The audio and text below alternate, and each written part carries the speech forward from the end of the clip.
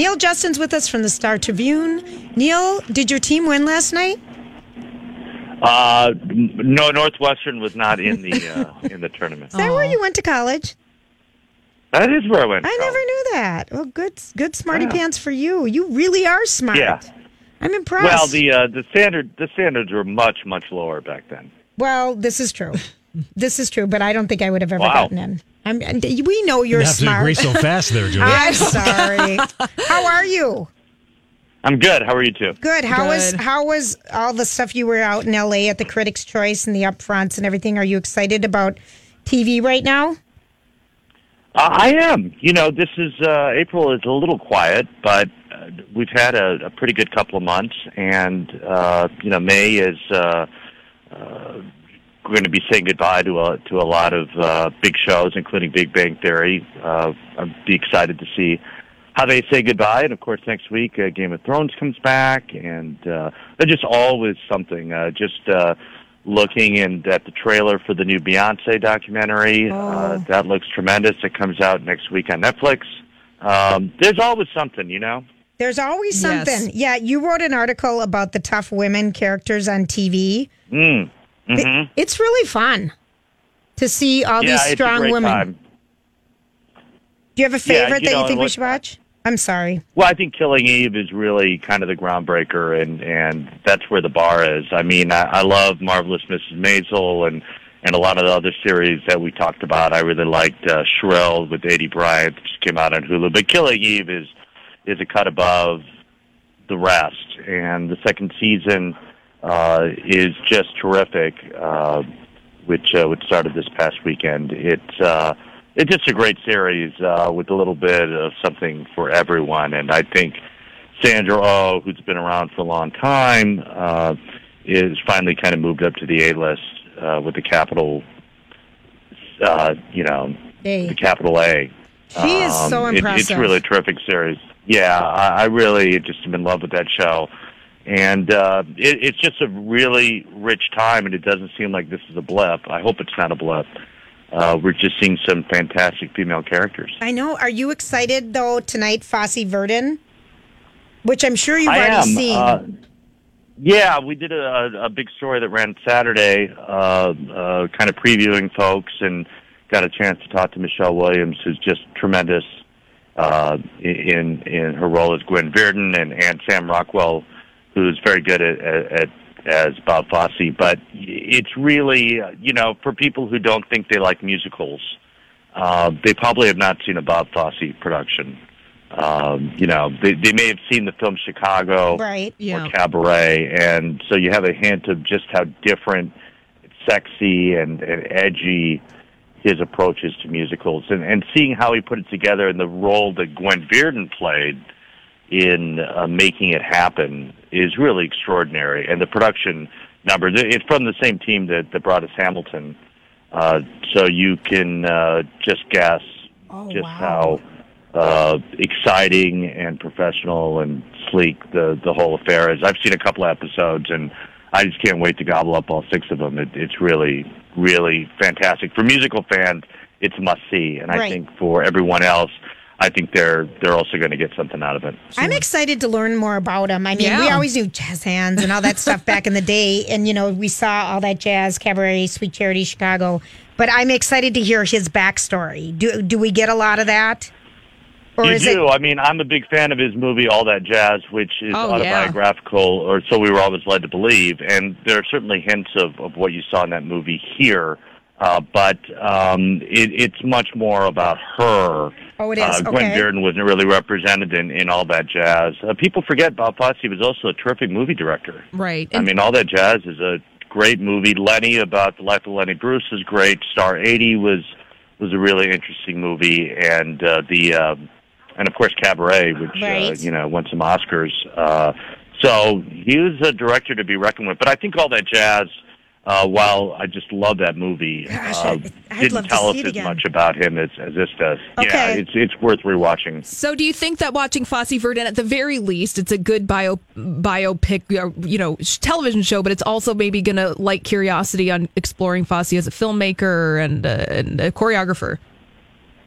Yeah, I think so. I mean, I think, look, you're always better off reading a book, and there's a terrific book that this miniseries is based on called Fosse. But I think you're more, not just about him and Gwen Verdon, but just the life of putting together musicals, whether it's for film or television, is really fascinating. The work that these dancers and directors and everybody involved has to put into it, and sort of the decadent life. This is really an unusual relationship. These two people who needed each other, even decades after they'd broken up, is really quite extraordinary. Oh, I can't wait. Now, that's tonight on FX, right? That's tonight on FX, and it runs for 6 weeks. Okay. 6 weeks. Great. And Donnie said that Laura Onus, if I pronounce her name right. Osnes plays Shirley MacLaine? Yeah, she's only in one scene. Oh, okay. But so if you blink, you're going to miss her. But we did chat a little bit about the fun challenge of being in one scene. But there's all kinds of stars in this. Paul Reiser has a nice role in it. Norman Leo Butts is terrific. Those people who are familiar with theater know his name well. Aya Cash, who's in a terrific FX series called You're the Worst and went to the University of Minnesota, plays Neil Simon's wife. She's got a nice part in it. So there's a lot of familiar faces that you'll see scattered throughout, playing very famous people like Neil Simon and Patty Chayefsky and Dustin Hoffman and Liza Minnelli, and just seeing actors kind of recapture their spirit. In the first couple episodes, you'll see Liza Minnelli, which is kind of a hoot. I love not the actual Liza Minnelli, but somebody playing her, and somebody playing her very well. I can't think of the actress's name, but it's a lot of fun. Good. All right. Great. So a couple more shows out there. Have you watched The Code? I have. I watched the first episode, and it's okay. You know, it's A Few Good Men. Oh, I love that. Basically, spun through a CBS procedural. You know, they love courtroom shows, and they love the military. And they've used this combination in JAG and NCIS, so why not do it again? You know, it's sexy, it's brisk, it's, you know, the murder case is solved in 50 minutes. Like I said, the first episode really channels A Few Good Men to a point that it's almost laughable, but it's been a while since that movie's been out. I was just going to say, a lot that. of people don't even know it. Right. Fresh audience, do you think forget that? The Code, does The Code add anything to this courtroom military procedural thing that CBS is doing, or is it just kind of more of the same? Oh, it's absolutely more of the same. There's absolutely nothing original in this series at all. That is a perfect answer. And that's what CBS does, you know, and that's what people want, I think. Yeah, sometimes you do want predictable things. There's a beginning, a middle, and end. Were you surprised about Juliana Margulies saying that she turned on the Good Wife spinoff after they weren't going to pay her? I mean, I don't understand why they wouldn't pay her more money. Mm-hmm. Were you surprised by that? I'm not surprised by anything, Julia. Really? I've been around the block a few times. I have too, but I still am naive. I'm still surprised. You know, look, she's a terrific actor. From everything we've heard, she's not the easiest person to work with, and she, you know, she had a long run on that series, and you know, may very well wanted to do something else. I mean, you know, I don't think I'm certainly not complaining. I think the series works fine without her. And it's given a chance to spotlight some of the other characters and introduce some new ones on that show. So I love The Good Fight. I think it's great. Do you think it would be something to pay CBS All Access for that one show? You know, what is it, $10? Yeah, but it's just another $10. Not, but if you can find one other show on there, and I can't think of one right now other than the library. I mean, are you a big Star Trek Discovery person? I'm not, but I have not watched the second season yet. So, what about Twilight? You know, if you could find one more, it's worth $5 a month. All right. So what's the one? So if you can find one other show on there, you know what they do have on there is old Taxi reruns. Taxi is one of my favorite sitcoms with Judd Hirsch. And that is excellent. Mary Lou Henner. So I watched that. Mm-hmm. Yeah. So there you go. Taxi and The Good Fight. Yes.